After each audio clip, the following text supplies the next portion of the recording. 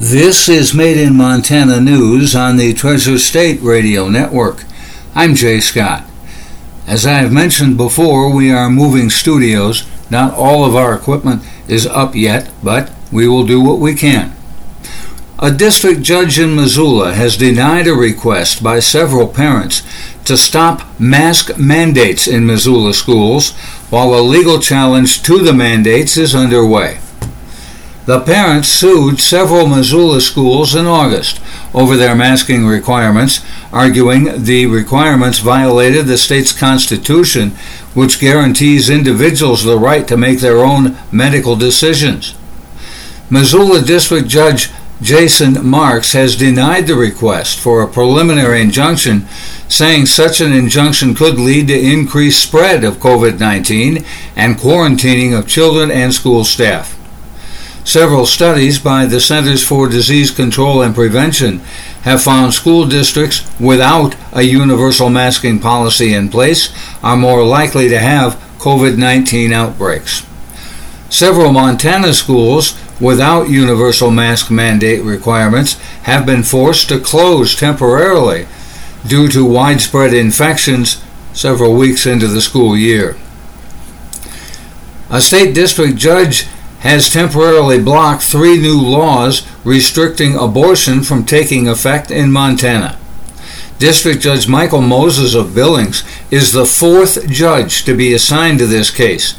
He blocked the laws until he rules on a request by Planned Parenthood of Montana for a preliminary injunction to put the laws on hold while their constitutionality is decided.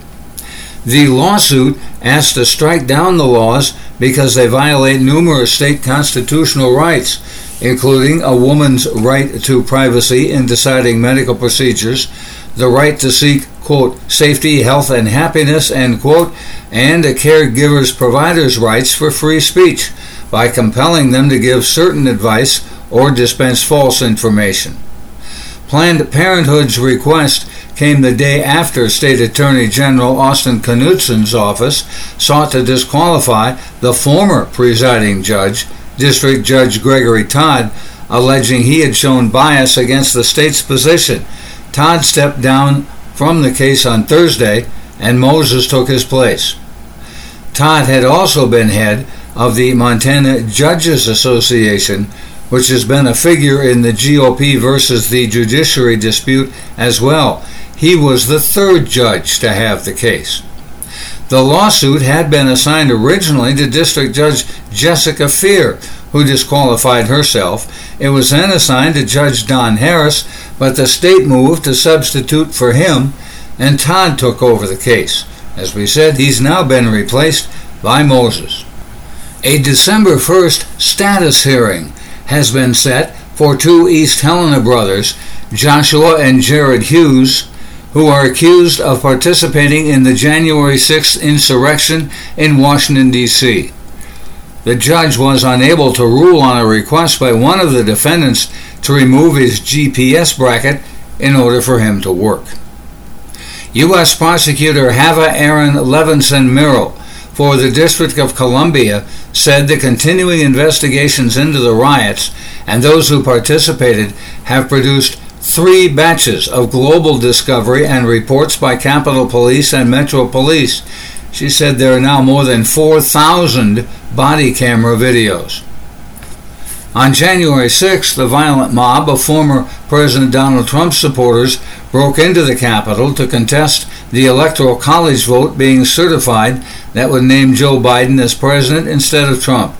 At least 9 people who were there died during and after the rioting. Trump was impeached by the House of Representatives for a historic 2nd time for inciting the rioters. A House panel is looking into the attack. Nearly 600 people from 40 states have been charged. Among the 9 counts the Hughes brothers each face are civil disorder, obstruction of an official proceeding, parading, demonstrating, or picketing in a Capitol building, entering and remaining on the floor of Congress, and destruction of government property. Those counts are all felonies. The prosecution has said that the Hughes brothers placed themselves at, quote, the tip of the spear on January 6th, actively engaging in the destruction of government property. They also harassed and interfered with Capitol Police, according to the prosecution. They obstructed a joint session of Congress. The brothers followed a man who pursued Capitol Police Officer Eugene Goodman up the stairs and later found their way to the Senate floor, according to prosecutors. Their attorney, Palmer Hooverstall, has said that the Hughes brothers have no association with any political groups and had never attended a rally for Trump. But when the president called all patriots to Washington, they decided rather to attend and then go sightseeing. Much of the hearing Friday was on a September 2nd request from Jared Hughes to remove the condition that he must wear a GPS ankle monitor and modify his home detention to accommodate his construction job. Hughes' job requires him to wear steel-toed, ankle-high boots as a safety precaution, and his attorney said there is a substantial physical pain. Hughes also noted the $130 per month that he's being charged for the monitor is a financial hardship, as his wife is disabled and he is the sole provider for the family. U.S. District Court Judge Timothy Kelly was told Hughes is on radio frequency monitoring and that location monitoring is not available in Montana. The judge said his decision was limited by the technology available in Montana. Montana Fish, Wildlife, and Parks wants to reduce the total number of deer and elk hunting districts by nearly 28% and make significant changes to licenses and permits. The proposals came at the direction of FWP Director Hank Warsich. The directive instructed biologists to propose ways to simplify hunting regulations, primarily by reducing the total number of hunting districts and the types of hunting and permits. The agency is taking public comment on the proposal until October 20th.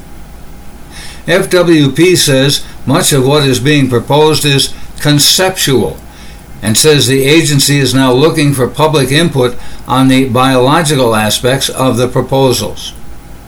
FWP and the Montana Fish and Wildlife Commission set seasons biannually, although some changes do occur year to year. Statewide total deer and elk hunting districts could drop from 158 to 114 by combining many districts into larger areas. The agency is also requesting feedback from the public on some fundamental season structures, such as whether seasons should begin earlier or run later, whether seasons should be longer or shorter, and whether the gap between archery and general seasons should be longer than the current 1 week. FWP is also soliciting comment on early and late cow elk hunts. Elk soldier seasons have been controversial since their inception a few years ago. It allows hunting until mid-February in some districts with a higher than desired elk number.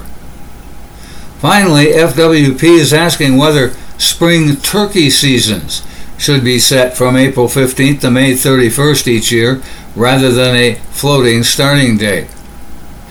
You can see all the proposals on www.fwp.mt.gov.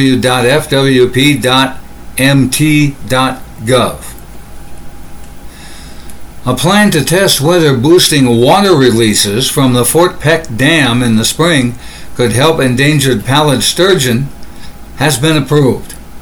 The U.S. Army Corps of Engineers has released its environmental impact statement outlining its proposed path forward as well as predicted economic impacts. Under the chosen alternative, when reservoir waters allow, the Corps would request that the Fort Peck Dam begin increasing releases in May to see if mimicking spring runoff will help attract pallid sturgeon into the Missouri River.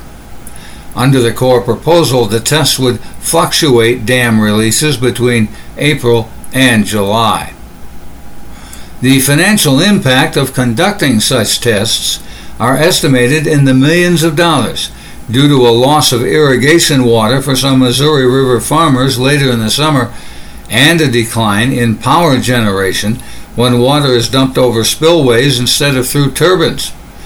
There will also be effects on the recreational economy on the Fort Peck Reservoir as the lake is drawn down. On an annual average, Fort Peck, Sacagawea, and Ojai support $14 million, $140 million, and $32 million in recreational benefits. Visitation and recreational benefits would decrease at Fort Peck Lake during that flow release. The Corps is also concerned that the flows could damage the Fort Peck spillway. All local phone calls in Montana must be dialed with the 406 area code to connect beginning October 24th. Montana's 406 area code currently allows 7-digit dialing to complete local calls. That will change this month due to a Federal Communications Commission order designating 988 as the new nationwide number for the National Suicide Prevention Lifeline. Some 7-digit phone numbers in Montana's current 406 area code begin with 988. To prevent misdialing the 988 lifeline, all local calls in Montana will then be dialed with the area code. Calls that are currently considered local will continue to be billed as local. Existing 7-digit phone numbers will not change, but will require the 406 area code. 3-digit dialing services such as the 911 emergency number will continue to work as a 3-digit number. The 988 number for the National Suicide Prevention Lifeline will begin being available on July 16th. If you need to hear this report again, please check the podcasts on our Treasure State Radio Network or KGRT-DB web pages. The podcasts now have listeners in 33 states and provinces in now 23 countries on 6 continents.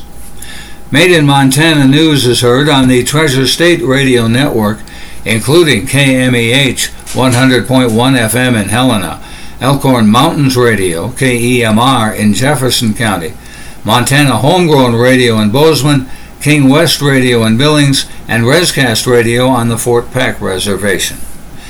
Again, we apologize, not all of our equipment has been fired up yet because of our recent studio move, but we're working on it. That's Made in Montana News. I'm Jay Scott. This is the Treasure State Radio Network.